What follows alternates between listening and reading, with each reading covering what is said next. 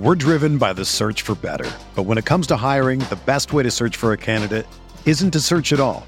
Don't search, match with Indeed.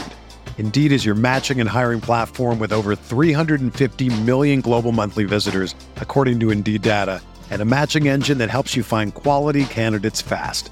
Ditch the busy work. Use Indeed for scheduling, screening, and messaging so you can connect with candidates faster.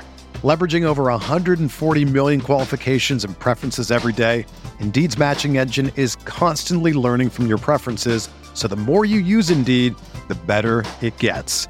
Join more than 3.5 million businesses worldwide that use Indeed to hire great talent fast. And listeners of this show will get a $75 sponsored job credit to get your jobs more visibility at Indeed.com/Blue Wire.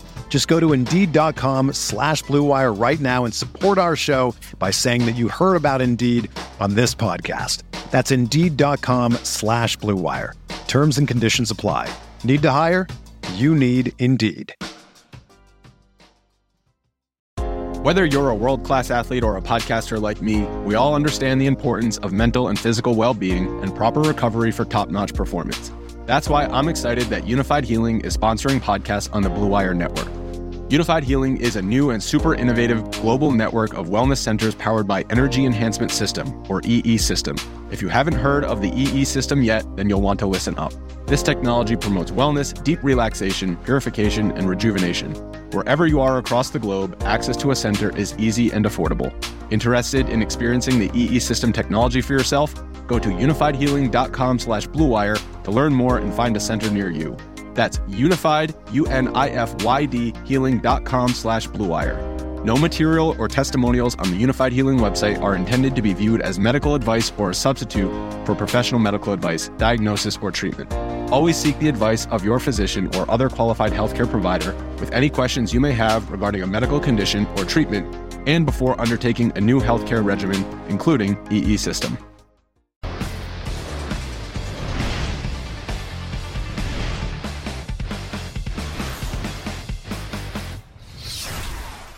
What is going on, Roto Grinders? Welcome back to Sports Car Grinders, where you guessed it, we talk sports cars. I'm your host, Dean.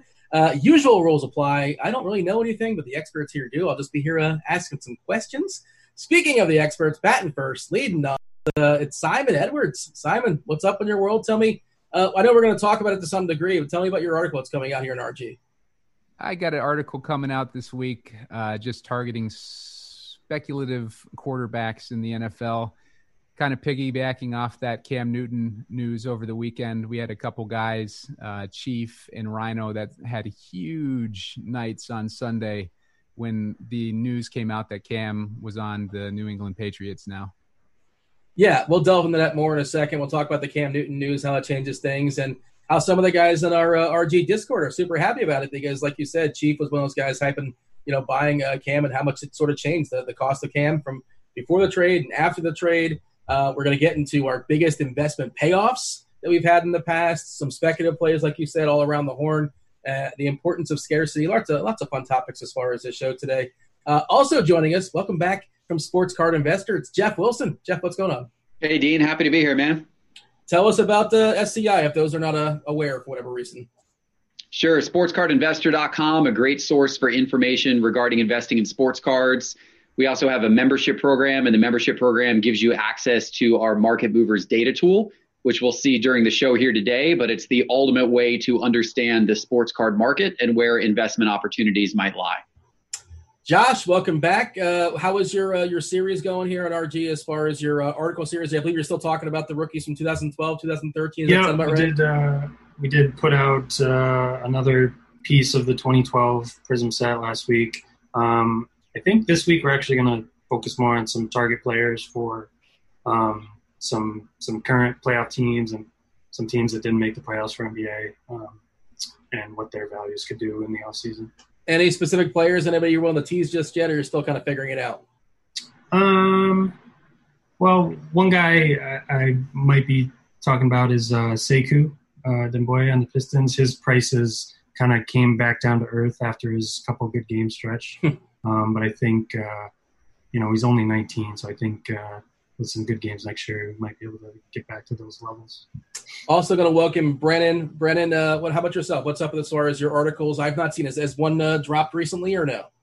No, the most recent one still from probably a week and a half ago now. It's the Luka LeBron market cap analysis. But I think as we saw in the Discord this week, there was a lot of conversations about rising population counts. And I think that, that article, the takeaway from that, and we'll talk about it a little bit later, is that for someone like Luka, maybe a population can be as high as it is right now. So that's the most recent one. The next one coming out probably in a week or so. But yeah, doing good and glad to be here. Awesome. Glad to have you. Going to talk about Cam Newton. Like we said, Simon, you were on a show, I believe, just yesterday, talking with Chief and talking with one of the guys in the Discord as well, too. And obviously, you guys can find that on YouTube as well. Hey, if you guys are watching on YouTube, feel free to like and subscribe. Much appreciate that, and make some comments as well, too. We do read those. We do listen. And, hey, any sort of topics you want to see covered and shows in the future, we'll do our best to knock those out as well. Simon, there was some victory laps going on there in the Discord channel because, of course, Chief was talking about it. I think even on the show last week he was talking about buying some Cam. And, of course, the dominoes fell in the right way. Now he's presumably the starting quarterback for New England.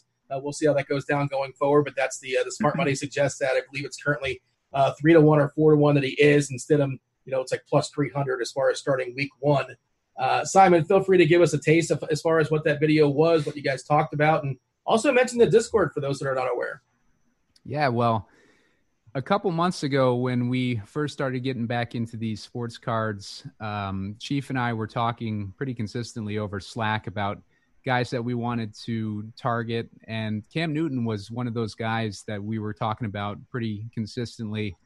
He brought that over into the RG Discord channel and started to accumulate Cam's rookie cards. You could, at that time, you could get his PSA 10 2011 Topps Chrome cards for under $30, which is pretty crazy for a guy with the background of Cam and the likelihood that he would end up on a team. So I know Chief and Rhino over in the Discord, we're talking him up pretty significantly, getting everybody to invest in it. I got in on a few Cam Newton rookie cards myself.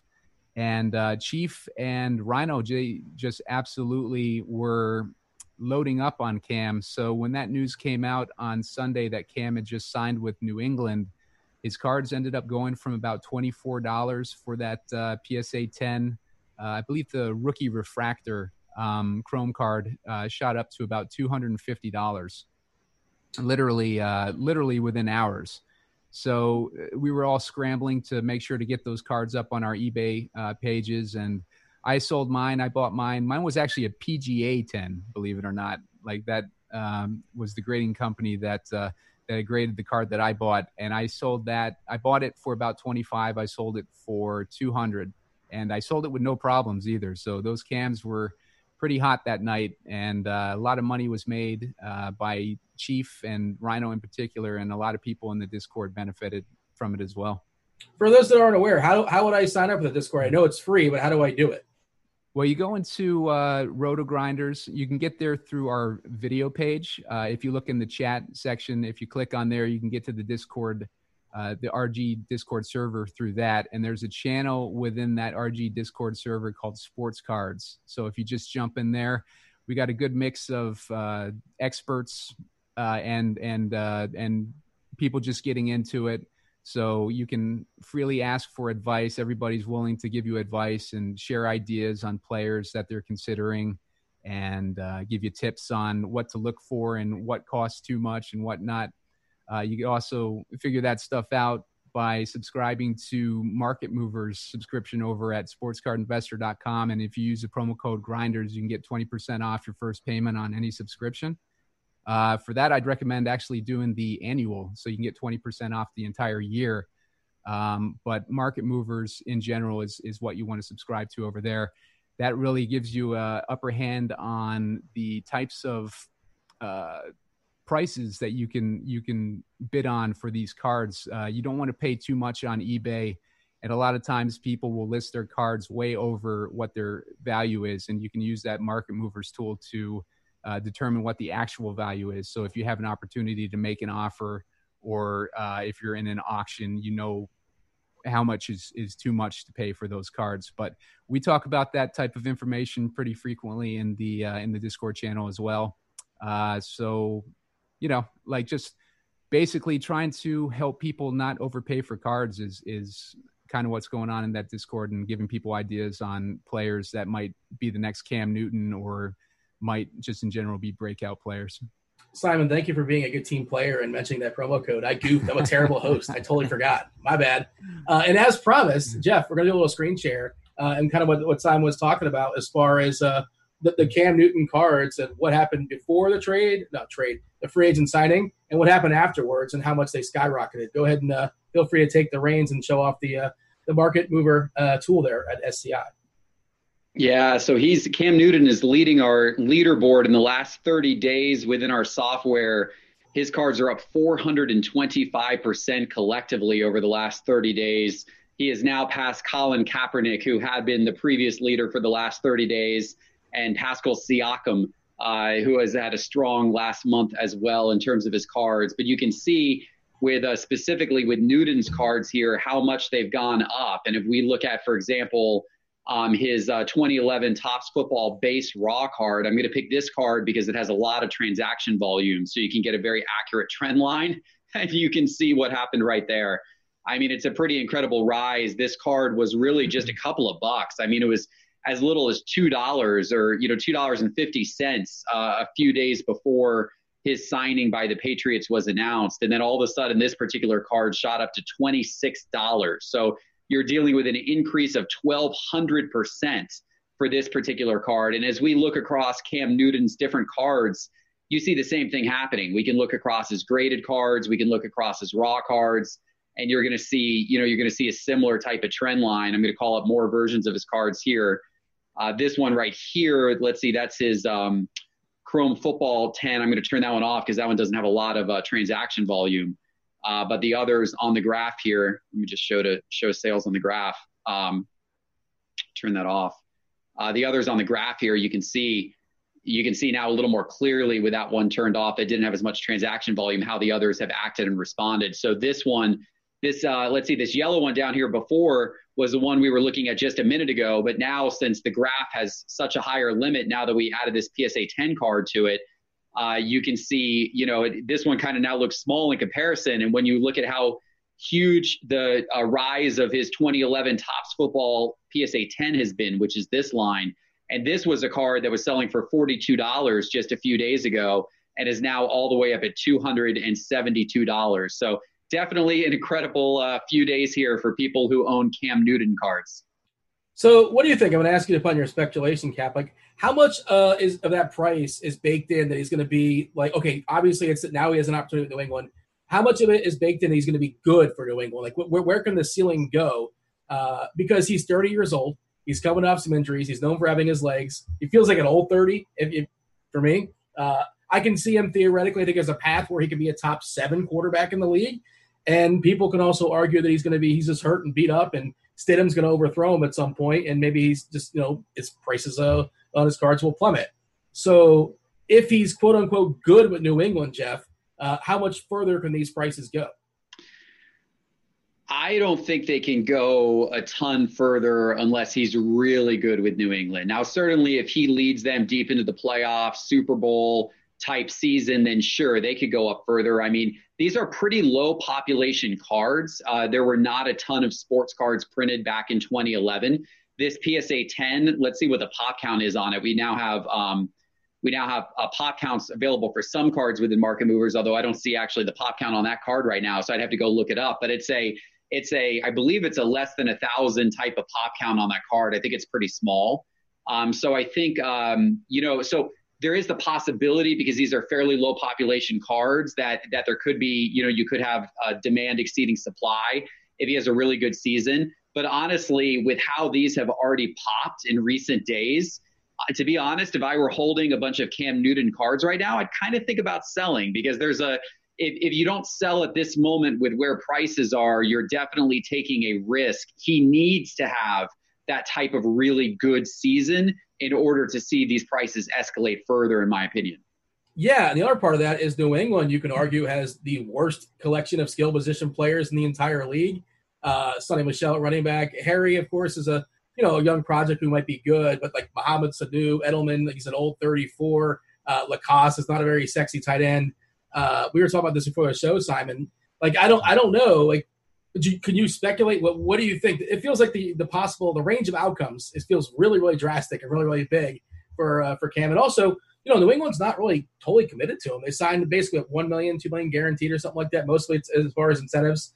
So if for whatever reason he's not looking good in the preseason, they're not married to him. And it's certainly not beyond this year. Simon, do you want to speculate? Well, what do you think Cam's going to do this year? Well, I don't think that they're going to dump him in the preseason like some of the speculation has been. I think New England's very careful about their decision-making. I don't think that they would jeopardize Stidham's development throughout the preseason by bringing in a guy like Cam unless they intended to start Cam. So I don't really buy into the possibility that they're just going to cut him loose in the preseason. I think Newton's here to play the entire season. Dean, we discussed that he doesn't have a ton of weapons to throw to. Yeah. We saw what Brady was able to do with the wide receivers there last year. I think N'Keal Harry has a lot of potential. Obviously, he's in his second year this year. Last year, he was a little bit behind the ball as far as development. I think he was injured though for the first part of that season, so he missed some of his crucial game time and reps. So he came in towards the end of the season, didn't really impress too much, but I still think that he has potential to be a great receiver.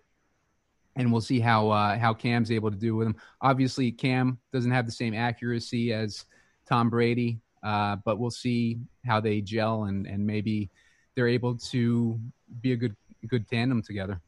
Yeah, I mean, Cam has the legs too, for sure. It's another out, obviously. As far as Stidham, is anybody thinking that Stidham's prices are appealing now? Maybe there's some upside. I'm sure nobody's buying Stidham now because he's now, we're assumed, the backup, and he's still super young, obviously. Does anybody see a buying opportunity in Stidham? Is that risk versus reward for anyone? I personally think that there might be in the months ahead. I'm actually calling up the chart of Stidham's card prices, and it's too soon to see any type of drop because the thing is, and you can see on the chart, there's not really a big drop here that you can attribute, to what just happened.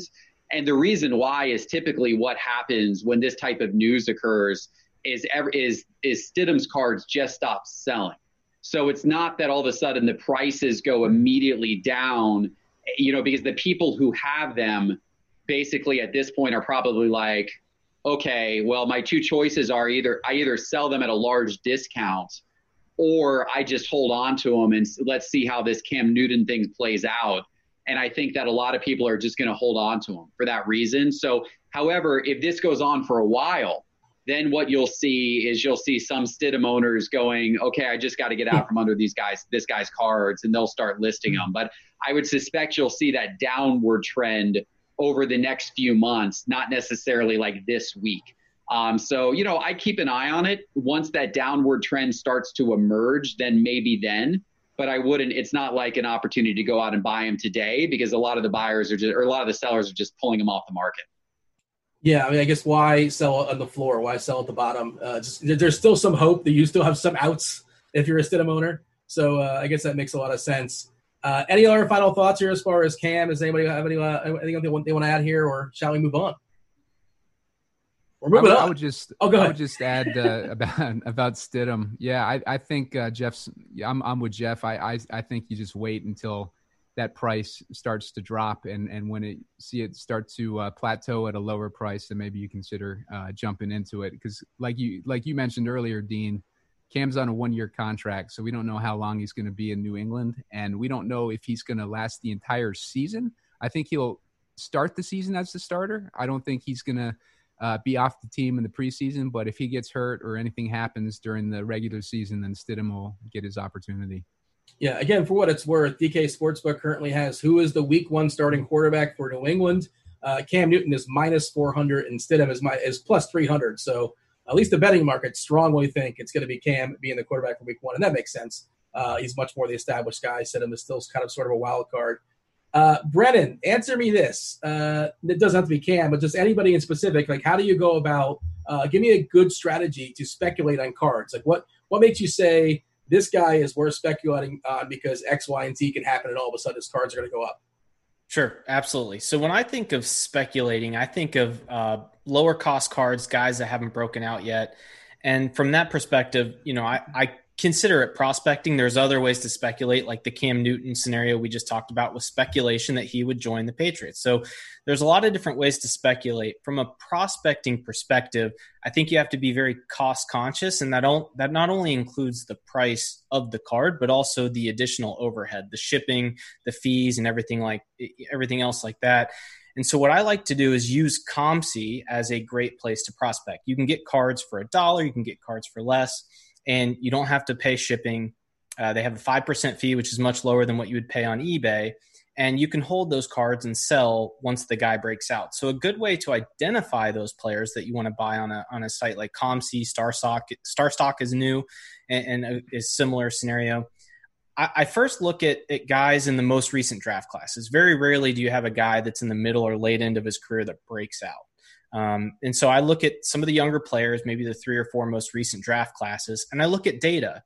And I don't just look at the overall counting numbers, but I also look at efficiency as well as improvement. One thing I like to do is see, if a guy, let's say De'Aaron Fox, can't shoot threes, did he improve from his rookie to his sophomore year, from his sophomore to his junior year? And those are the things I like to look at, guys that are improving on areas that they need to improve on. And then also what kind of hype those guys have. Are their YouTube videos being watched? Are they talked about on Twitter? You can, by being in these Discords, by listening to the markets, you can see what guys are hot and what guys, people like to talk about. And so write down a list of 5-6 names you want to research and do the research and then buy their cards in bulk. One example this year for me was Jaylen Brown, and it worked out really well. I bought cards for under $1 and I'm now selling them for $6 or $7 on COMC. And if you looked at his stats relative to Jason Tatum, the difference in the price just didn't work out. Now, if I would have bought the cards for $1 on eBay, I would have paid $3 in shipping, and there goes all of the profit. So you have to be very cost conscious. You have to look at the data, not just what everyone else is saying to buy or what to target, and be willing to hold. A guy like DeJounte Murray from the Spurs was going to break out last year and got hurt. So anybody that bought his cards in the preseason last year will probably need to wait until sometime next year when the youth movement happens in San Antonio and he gets another shot to break out. So you have to be patient, you have to be cost conscious, and you have to do the research, because when you speculate and you prospect, there is more risk than buying your Lukas and your LeBrons and your Currys and all that kind of stuff. Buying cards on COMC versus buying cards on eBay, give me the pros and cons of each. Sure. So the pros for COMC are there's no shipping and handling involved. The cards are in a vault or a warehouse somewhere that COMC manages. And when you buy the card, the way I assume it is just in the system, they, change the pink slips from the old owner to you is basically what they do. And so when you buy a card on COMC, it's not going to get shipped to you unless you ask them to ship it to you, but it is put in your quote unquote inventory. So you buy the card, they take their 5%, and that's it. Another pro is you can see historical sales prices on COMC. So COMC has these things called history points, and it lets you see things like how many sold by quarter, what was the highest sale, and when that sale happened. So you can actually do some research in the COMC platform. It doesn't represent eBay or anything like what Market Movers can show you, but it gives you an idea of what the market on COMC has been for that card. And you can buy very quickly as well. If I wanted to buy 20 Jaylen Browns on eBay, I'd have to go to 20 different listings. I'd have to pay shipping on all of those unless I was lucky enough to find a guy that was selling a lot. And so on COMC, you can buy in bulk much quicker and for much cheaper without the hassle of shipping and handling. Now, eBay is nice, one, because it's the biggest platform. So it's got a very good selection of cards, as well as it's got great sales history as well. And you get the card immediately. I am having COMC send me some cards, and I requested it about a month ago. They're so far behind that I'm not going to get those cards until August. So if you want a card to send out for grading immediately, or if you want a card to try to flip immediately, COMC is probably not a great choice, because there is going to be a wait to get the card. in the mail. So, COMC is great for lower end cards that you don't necessarily want to take possession of. And you don't want to deal with storing them and shipping them and all that kind of stuff. eBay is by far the largest, platform as of right now. And it's probably the best platform to get your cards within a week or so, to ship right away. And the pictures, if you have a good seller, are also better on eBay. COMC just takes a scan of the front and back, and you can't really see as clearly as you can on some of the eBay stuff. All right, Josh, I did not forget about you. Your thoughts as far as COMC versus eBay, anything you want to add there, any personal experience as far as buying on both? And the original question, your best strategy as far as speculating on cards? Pretty similar to Brennan in terms of speculation, looking at younger guys from recent draft classes. A guy I spoke of at the beginning, Sekou, his prices shot up when he had a couple of good games and then plummeted after he kind of struggled. But again, he's only 19 years old, so he's not, a 24-year-old rookie who probably has a capped upside. A guy like RJ Barrett, great pedigree, great, high school career, college career. He's only 19. His prices are pretty low for the type of ceiling that he has. So looking at those kind of guys in terms of projecting future investments. I don't have a ton of experience with COMC. I browse there looking at prices. I do have an account, but I actually haven't purchased or sold anything on there yet. I'm going to break. Is there a reason why you hesitated, or it's just whatever reason hasn't happened? I don't know. I just haven't done it. Most of my buying is just on eBay. I do a little bit on Instagram and Facebook, but for eBay, if I can find cheap enough singles where they're not gouging the shipping costs, I like those. I do try to find cheaper lots. I'll purchase multiple items from the same seller to combine shipping, save some money that way. So there's ways to save some money on shipping on eBay, but not as much as you could on COMC with them just storing them. What can you add here, Jeff? How about yourself? Any preference as far as COMC versus eBay, or I suppose it's case dependent? Well, I think the points that everybody's made so far is correct, that COMC is a better source for flipping lower end cards because you get away from those shipping fees and all that type of thing. StarStock, which is a new platform, it has a lot of similarities to COMC, and they're really trying to orient their platform around flippers and make it really convenient for people to flip. In fact, we've got at Sports Card Investor, we got a promo deal going with StarStock that if you use SCI when you register for StarStock as a referral code, you can get free bonus money in your account. So it'd be worth people trying out and seeing kind of what they're doing. It's a pretty unique model. In terms of flipping in general, so I like to do some prospecting as well. I think that it's smart for sports card investors, just like if you were to build a stock portfolio or a mutual fund portfolio, you're going to want different types of investments in that portfolio. And some you might be willing to take more of a risk with, and others you're going to want to save for long-term investments. And the same thing applies to sports cards. I like looking at your sports card portfolio and what your investment mix is. And so a portion of my sports card portfolio is always going to be designated towards, shorter term, higher risk prospecting, flipping opportunity. And then a lot of it's going to be dedicated towards, more of your veteran stars, established players, Hall of Famers, that type of thing. In the prospecting category, I personally really like to go for basketball players that are entering their second year in the league. I want to see players who I think are going to make that jump from their rookie year to their second year.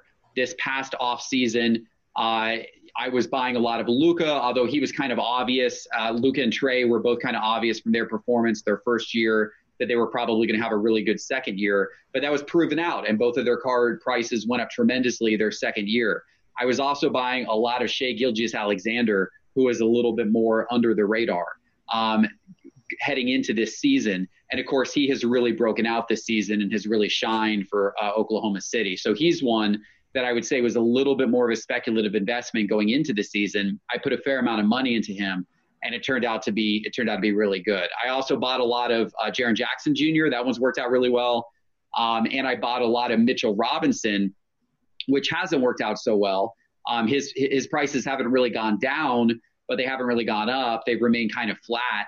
And while, most other players around him have been going up. And I blame that on the Knicks because Mitchell Robinson is a heck of a player, and I think he's unfortunately stuck on a really bad basketball team right now. They refuse to start him, and I guess kind of part of that is because he's really handsy and he gets in foul trouble really quickly, and maybe they're afraid of him getting 2 quick fouls and, 8 minutes or 2 minutes into the game sometimes he's got 2 fouls and all of a sudden he's playing the foul game the whole time. But I love watching him play, and I did see a video of him. He's working on his 3-ball apparently too in 2020. Mitch Rob gets a 3, one of the most exciting blockers in the league too, and he's in New York, so theoretically if he's good, he'll get a bump there from being in that city. So I like that as a speculative play as well. While I have you, Jeff, we're going to go around the horn on this one actually. Your the best one you can think of, your favorite, your best investment you can think of as far as a return, and if you can think of maybe a worst one as well too, like best and worst, and the reasons why it may have broken your way, it may have not broken your way. Yeah. Well, I mean, I bought so last year I went to the National Sports Collectors Convention in Chicago, and from one dealer at that convention, I bought a Michael Jordan 86 Fleer rookie card, BGS 9.5. That went up in value about 3x since last summer, what I paid for it. I then bought 10 Luka Doncic. Actually, it was from a dealer right next to him. I bought 10 Luka Doncic Prism Silvers, which were about $520 each is what I paid for them at the time. Those things are now like $2,500, $3,000 is I think where they currently are. Unfortunately, I sold out of them at $1,800. So I got out of them a little bit early perhaps, but it was still a 3.5x return on investment. And then I also bought some Jaren Jackson, which have gone up in value as well. So that was, I'd say overall, that one particular buy that I did from this group of dealers right there who were together at the same booth at the National Sports Card Convention collectively probably turned into my best overall buy. I actually did a video on my YouTube channel about that a few weeks ago. In terms of worst, so thankfully I haven't had a whole lot of cards go down in value, and we've had overall the sports card market rise. Two things I've messed up on though. One is selling too early. Obviously the Lukas are an example. I also bought a bunch of boxes of Prism First Off the Line basketball and sold those when they doubled what I paid for them. But unfortunately since then they've gone up another few times. So I could have made a little bit more on those, but you never know. And my rule of thumb on that is, look, if you're able to make a good profit, if you're able to double or triple, get your chips off the table, put them into some other investments. You can never quite time when the top of the market is. I guess one player that I did kind of bust on this past off season was I bought Ryan Finley. I thought I predicted correctly that Cincinnati was going to struggle and that Andy Dalton was going to be shown the door at some point. So that part I was correct on, but my speculation was that Ryan Finley was going to take the starting job, which he did, but that then Ryan Finley was going to perform well and then was going to be the starter for years to come. That part of the prediction, obviously not correct. So my Ryan Finley cards never really turned into much. Simon, same questions. Well, my best investment was the Cam Newton rookie refractor card that I mentioned. That was one that Chief was promoting pretty heavily in the Discord channel, and I finally caved in and bought it. Got it under $30, sold it for $200.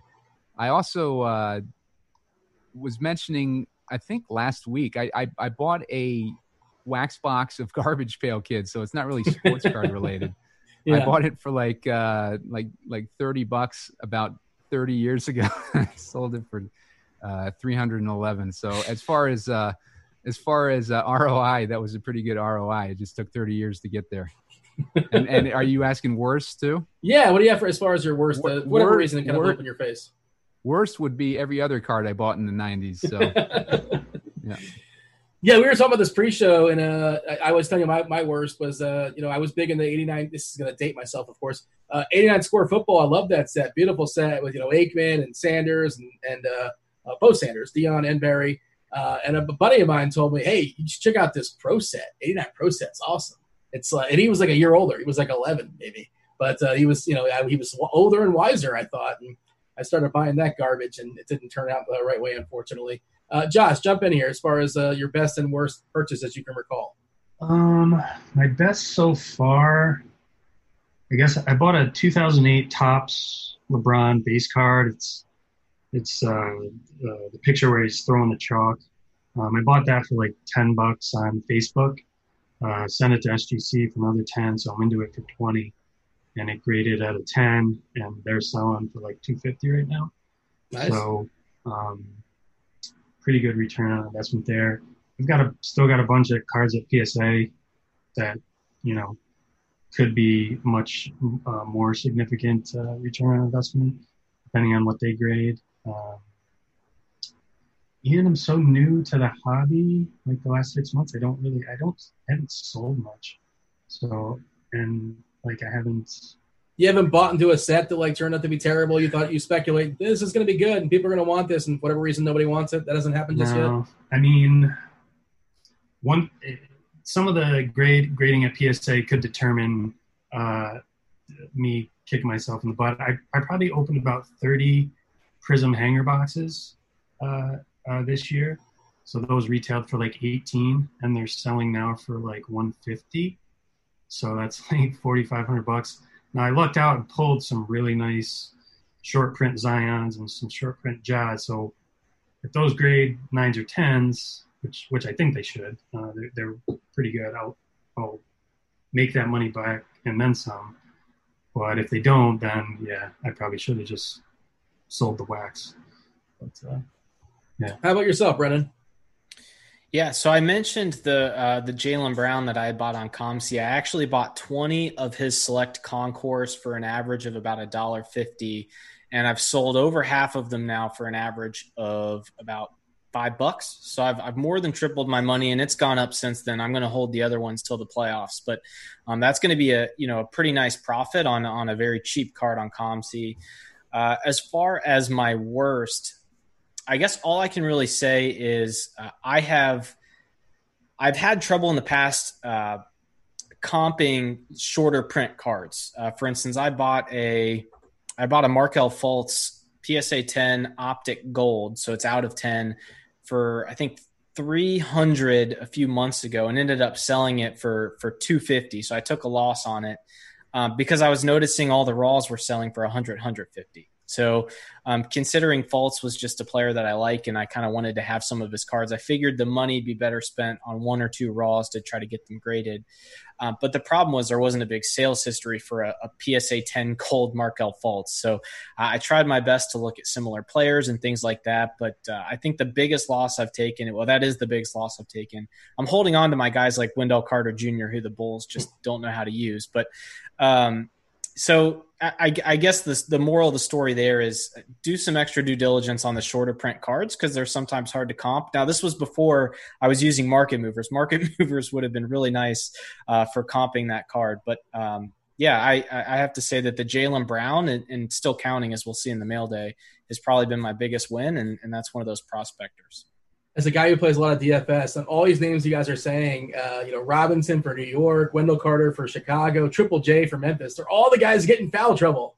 They're great DFS players, but they never get any run these. They're always in foul trouble. But I love all those names. Let's move on. Some guys that we're speculating on now that we don't know are going to be good investments or not good investments, but currently somebody that you're targeting any sport. Simon, you go first.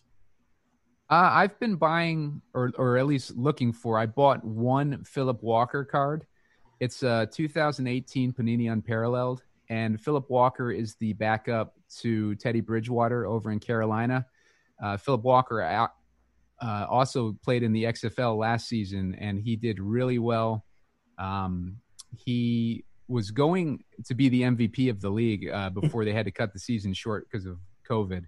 But he really was impressive when he was playing, and he had his opportunity once the XFL announced that the season was ending early. That freed him up from his contract. He was able to sign with Carolina, reunited with his old coach from Temple, Matt Rule.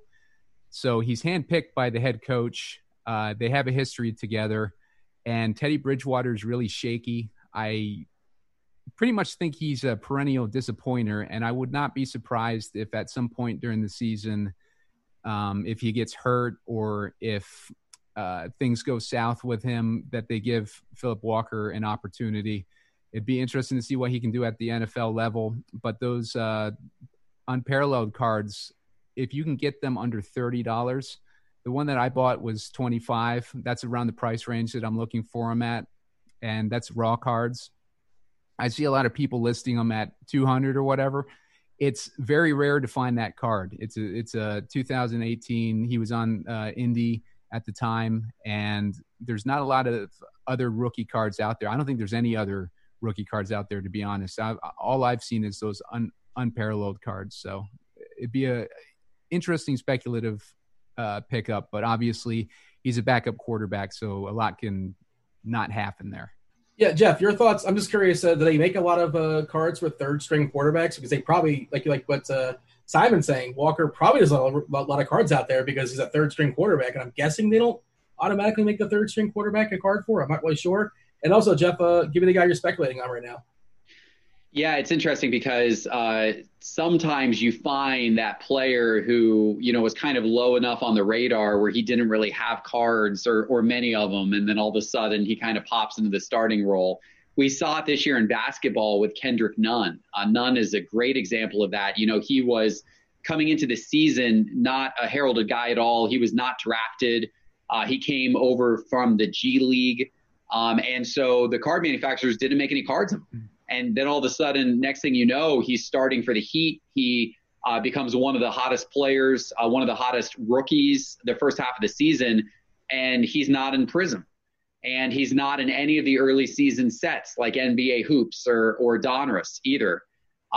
His first card actually came about in Optic because that was Panini finally had a set where they were printing it late enough where they saw his performance on the court, and they scrambled to make a card of him. But they scrambled so quickly to make a card that they forgot to put his name on the front of the Optic card. So while all of the other players in the Optic set have their name on the front of the card, Kendrick Nunn's card has a blank spot where his name's supposed to go.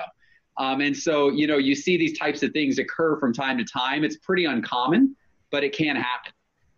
In terms of a player who I've got my eye on right now, so keeping with that theme of going from players coming out of their rookie year of basketball, going into their second year of basketball, I mentioned before, I really like to buy players in that range. One guy I'm going to look at this offseason is Coby White. And if I've got a graph up here on my screen from Market Movers where I'm comparing Tyler Hero's cards, he is in pink, to Coby White's cards in black. And the pattern that Tyler Hero's cards have taken is the pattern of most basketball cards over the last few months, where most basketball cards, particularly during the month of June, have shot up in price as the NBA season resumption plan was announced and we're getting closer and closer to it. But of course, Coby White is not going to be part of that resumption. The Bulls were not invited to be part of the resumption. So even though Coby White's cards have moved up a little bit, you can see that Tyler Hero, whose cards were well below Coby White's for most of the season, all of a sudden Tyler Hero's card prices are now selling above Coby White's card prices. And we're seeing several other rookies also do that same leap above Coby White in terms of card prices. So I think White's a guy who could make a good value buy right now. Yeah, I just pulled it up, by the way, just to your point about Walker. Walker went undrafted, so that's another reason why I wouldn't have any cards out there. And as far as Nunn was on the Golden State G League team, and they had to cut him just because they ran out of roster spots. And I think he was he had some issues in college, some off-field issues in college, which sort of dropped his draft status as well. So that's probably one of the reasons why he wasn't as well known as others. Jump in here, Josh. Give me a player we're going to be hyping up. A guy that I'm always looking for good deals on. I mentioned him earlier. RJ Barrett. He's 19, plays for the Knicks. I think he has a lot of room for growth if they hire the right coach. Him and Mitchell Robinson, like we talked about earlier, could, be a good tandem. And I've bought a bunch of his base cards, Optic base cards, Prism base cards. And compared to Zion and Ja, he was picked right behind those two. He's drastically cheaper than them. I'm not going to, lose my shirt on it. I've probably spent a couple $100 on him, but, I think he could see exponential growth with a good second season. All right, Brendan, tell me on somebody who you bullish on. All right, this could go very badly, and I might want to start packing up my desk because I might not get invited back. But it was a good run. Yeah, it was a great run. So one thing I know for sure is going to happen next year is that we are all going to talk, at least the talking heads on ESPN and everywhere else, about the Golden State Warriors. They're back. They're healthy. They got everybody going. There's one piece on there that's still relatively young and has the pedigree of a number one pick. He actually was a number one pick, and that's Andrew Wiggins. I think that his time in Minnesota, he just lost interest. He was losing a lot. He was getting a lot of pressure for being the number one pick and underperforming. But I wouldn't say that he's been a bust. And one thing Steve Kerr loves about him is his defense. And he played really good defense on LeBron this year if you watch that game against the Lakers. And so I think in a system where he can be the fourth guy if he wants to, he's working on his jump shot. I think just the overall hype around Curry being back, Clay being back, Golden State competing again, I think that attention is going to mean good things for Wiggins. And kind of like we've seen with Markelle Fultz in Orlando, we've left the past in the past. And so I don't think he'll get as much heat for being the guy he was in Minnesota now that he's on a team that's actually competing. So I'm looking at Andrew Wiggins rookie cards. I'm picking them up for quite a bit cheaper than you would expect. However, the guy, he's 25. That's young, but the guys like RJ Barrett and Kobe White, they're still very young and still have a lot of promise ahead of them. Who knows if Wiggins can ever get back to what he used to be? But that's my guy. That's my guy. I'm going to ride with Wiggins one more time. It's funny though, because I think it matters. Like popularity matters. You talked about before, like people watch their YouTube videos and social media and all that. Wiggins, for whatever reason, like just people don't like him. Like as far as like the way he plays, I don't know about personally. I have no idea. But and like he was number pick one of one, and like, is he a bust? No. But are you thrilled if you picked him? Probably not. Somewhere in the middle. Yeah, I think the problem was, and Kobe Bryant added to this, was he was being compared to Michael Jordan, Kobe Bryant, and he comes into the league and he doesn't have that mentality, the Mamba mentality, the killer mentality that Michael Jordan had. And Minnesota just lost, and Wiggins has said it. Look, when you're losing, people are going to say what they want about you, and that's going to be the narrative. So now he's going to a team that's known for winning, that's known for a good system, and he's going to be out on the perimeter shooting threes, and we've seen it with Iguodala, we've seen it with Harrison Barnes. That system and those players just make everyone look better. And so now you've got a guy in Andrew Wiggins who's still young and who has all the talent in the world. Could he make a jump kind of like Brandon Ingram did this year with the Pelicans, coming out of the Lakers, going to New Orleans? Maybe. And look, it's risky, it's speculative, but I think this is the one shot for Wiggins to turn his career around. All right, let's move on. Let's talk about scarcity. I want to bring Jeff in on this. Your thoughts on some of the high population cards, in the modern cards today, how it affects our thinking of buying, based upon how scarce they may or may not be, and how you deal with cards that are, quote unquote, safe. Yeah, that's a great question. And in fact, as we're talking, I'm going to call up within Market Movers because we did just recently add population accounts within Market Movers. So just for comparison, let me call up Zion Williamson's base prism from 2019 and compare it to Anthony Davis's base prism from 2012. So we're going to look at both of their rookie cards, and we're going to look at both of these in PSA 10 condition. And this is going to drive the point home. So these are the current pop counts on these two cards. Anthony Davis from 2012, that card has a total PSA population of 1,026. That means in the entire world, there's only 1,026 of these Anthony Davis 2012 Prism base rookie cards in PSA 10.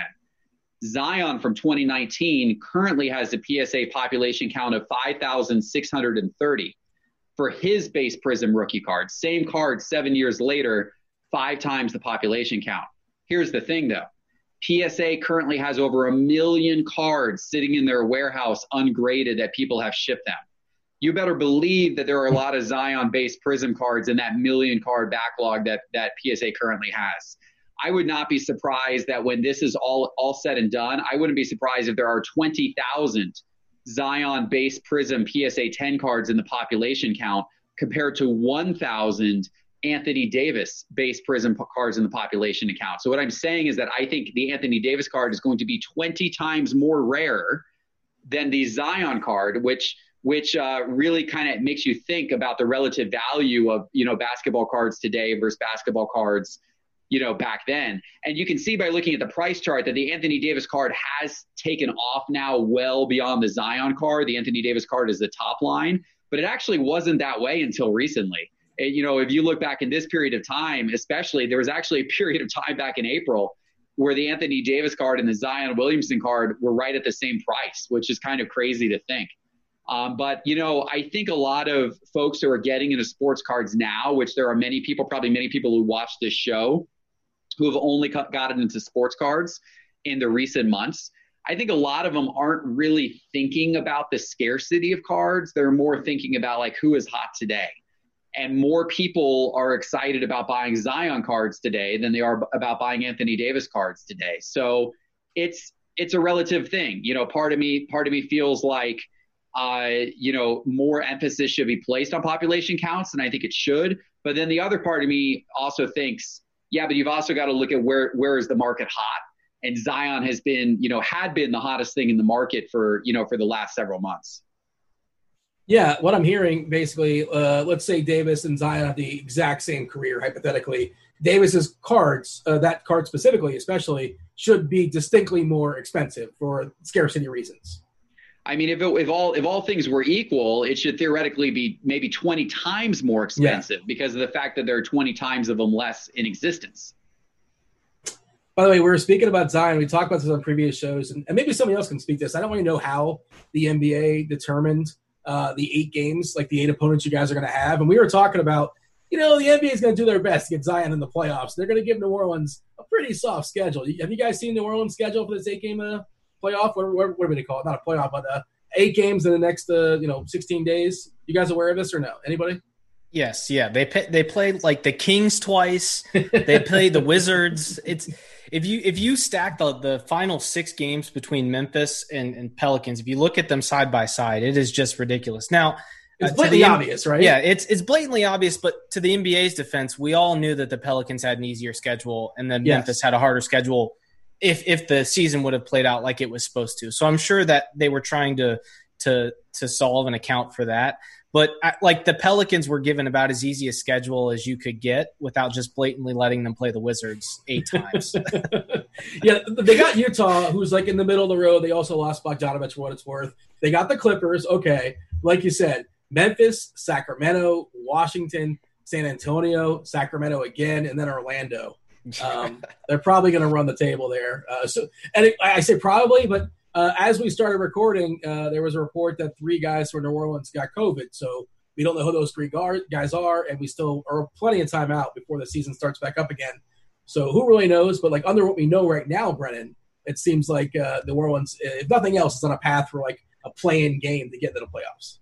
Yeah, you would imagine. And there's also reports that Zion, since this whole the layoff has started, has just been working his tail end off to get into shape and to surprise some people. So, of course, the Pelicans front office in-house are going to say that they're very impressed with Zion, but you don't hear it about every player. And so if he has been working to get better and he comes out hot, it should be interesting. The other piece of this is Memphis is healthy now too. They get their guys back, Clark and Jackson, from what I'm aware. So I think it'll be a good run. I do think the NBA is cognizant that Zion in the playoffs is great for ratings, especially in a scenario where they've lost a lot of money as it is this year. So I think that while there's no guarantee, and look, I'm actually a fan of the Trailblazers. Damian Lillard knows what it means to play in high pressure situations, and they're also healthy as well. So it's going to be an interesting run. The Pelicans certainly did get a boost with the schedule, the way it laid out. But I think what we can all root for is at least Zion and their team gets a chance in a play-in game, especially because, as Jeff just mentioned, he's been hot. A lot of people are holding his cards. And I think that anybody looking to sell Zion would prefer to do it at least against the Lakers in the first round. But, I'm for myself think people might be sleeping on a team like the Blazers who have a guy that has made big shots and played big games when it matters before.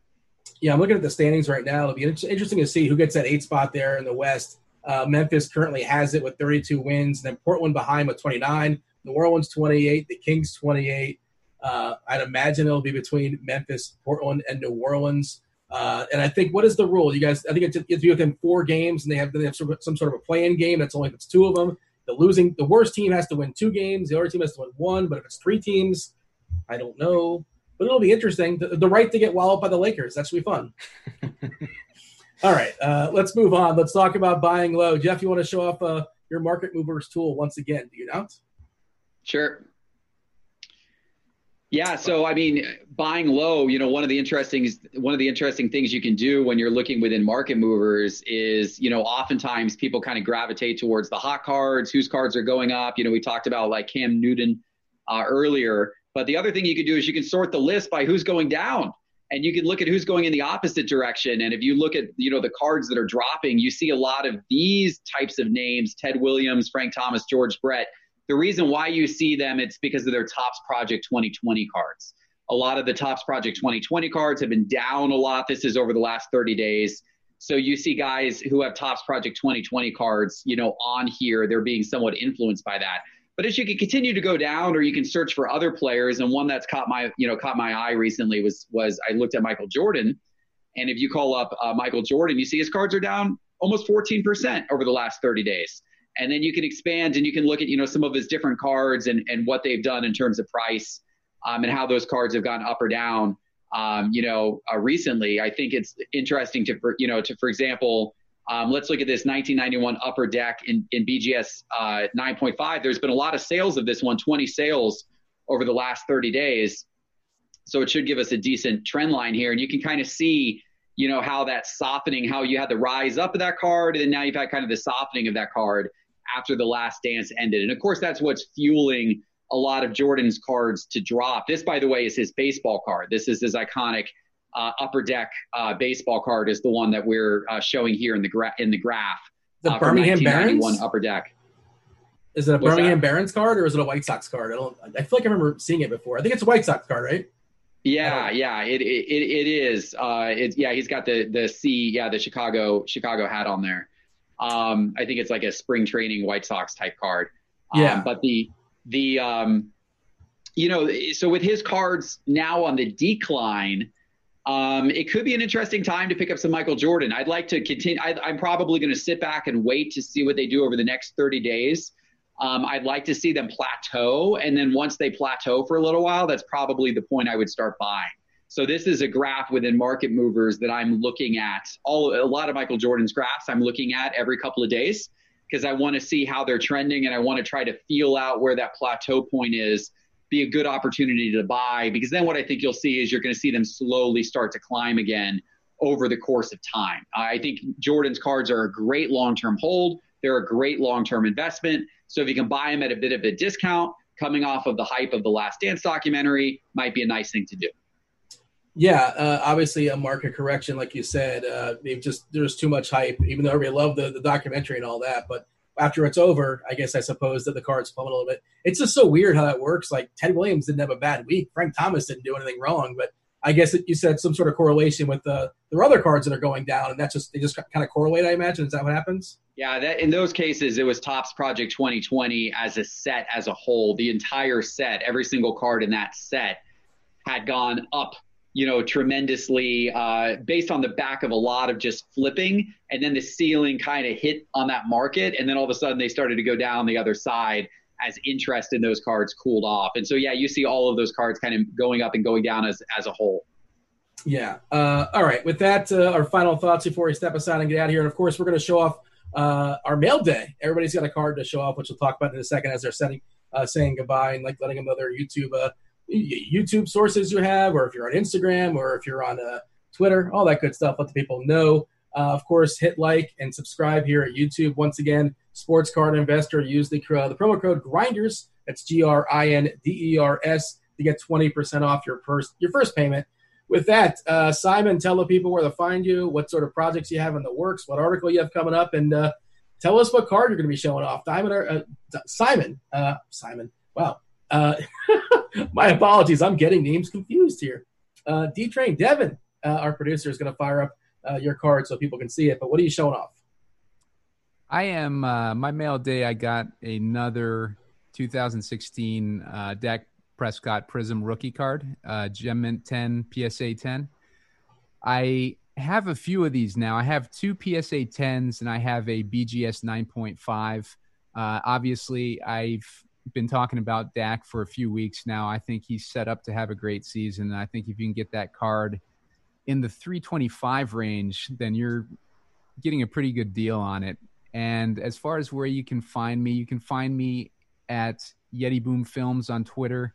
You can find me in the RG Discord in the Sports Card channel. I'm usually in there along with Chief, Rhino. Brennan's been popping in there. Head Shopper's getting into cards. So it's a lot of good people to talk to about collecting cards. And as far as articles, I have an article coming out at some point tomorrow.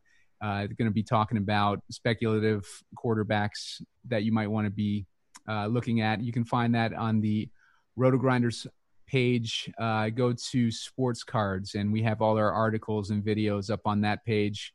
And I would also like to add to the importance of scarcity. If you're concerned about scarcity with more modern cards, try looking at RPA, rookie patch auto cards, and just autograph cards in general, because that way you know that you're getting a pretty scarce population on your card. Also, Brendan talks about it a lot, but those Panini Select cards, that's a hobby specialty cards. So you don't get those in retail. They have lower populations. Those are another one that you can look at if you're concerned about your populations getting too high. Yeah, Brendan, feel free to add to that thought, and of course, tell people where they can find you around the interwebs, and tell us what card we're looking at. Sure. Yeah. So this week, well, to close out the select note, I've seen the populations on those be as much as 8 or 9 times lower than the Prism and Optic counterparts, and I do think that's directly related to it being a hobby only product. That also could be that. People are catching on to the popularity of Select, and more will be submitted for grading. But I think it's safe to assume that Select is a lower print run, just from the sheer fact that you can't find it at the thousands of Walmarts and Targets and all that kind of stuff. So I'm a huge fan of Select, and it released the same year as Prism. So it's not a new set that people don't trust. It was released in the intention of being the hobby higher end set counterpart to Prism, and somehow Prism has just gained more traction as the powerhouse, and rightfully so. The market speaks, and they like Prism more right now. So, but I think we could see that shift maybe in the coming years, but that's just speculation. As far as the cards I got in this week, I got a couple of them. One is Michael Jordan. Speaking of, we just talked about him. I couldn't afford any of his rookies, but the nuts and bolts insert for the 1995 Fleer metal set is a really cool looking card.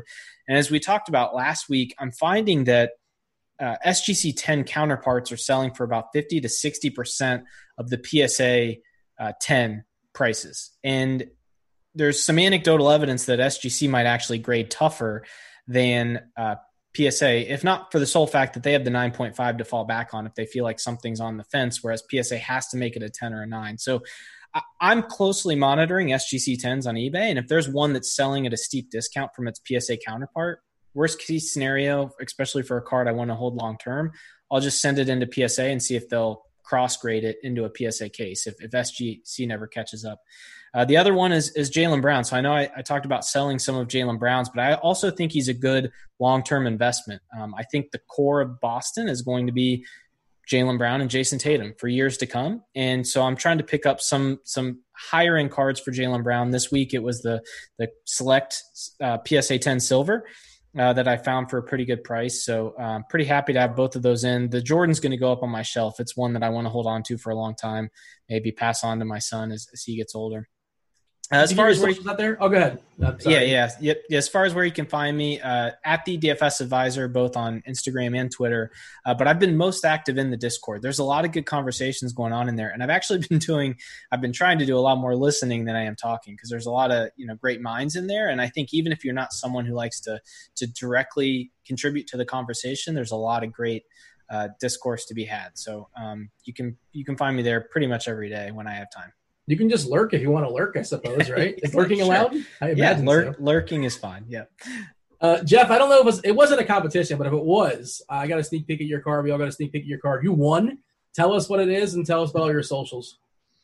Sure. This is a 2019 Prism Draft Picks Zion Williamson Crusade card. But what makes this one special, it is the gold vinyl. That means it's numbered to 5.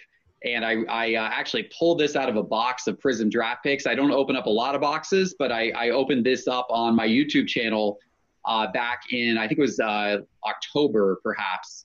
And I wanted to open up some boxes and show everyone what the product looked like. So I opened up some boxes, pulled that card out of one of the boxes, sent it off to PSA, and then recently just got it back. It took a long time to get it back, but I just got it back. And that's why it's kind of my mail day, card for today. And thankfully it came back at PSA 10. So I was pretty excited about that. That's what I was hoping for. In terms of how to connect with me, sportscardinvestor.com.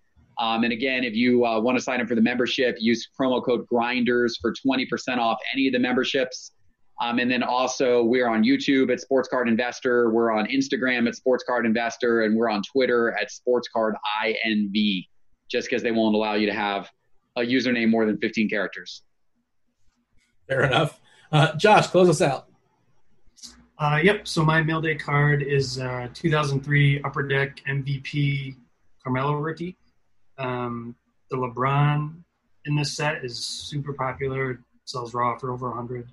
But you can pick up Wade and Carmelo for, I picked up most of these. I bought 11 of them for like between $2 and $5.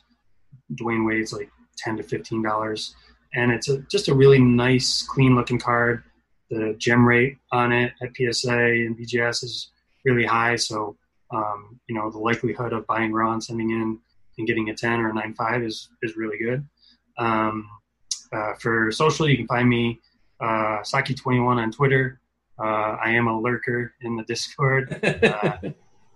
Don't type too much, but I'm always checking it out. And Saki Collects on Instagram and YouTube.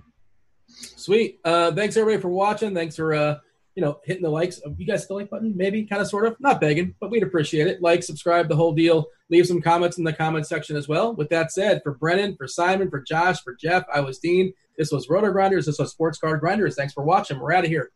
Holler.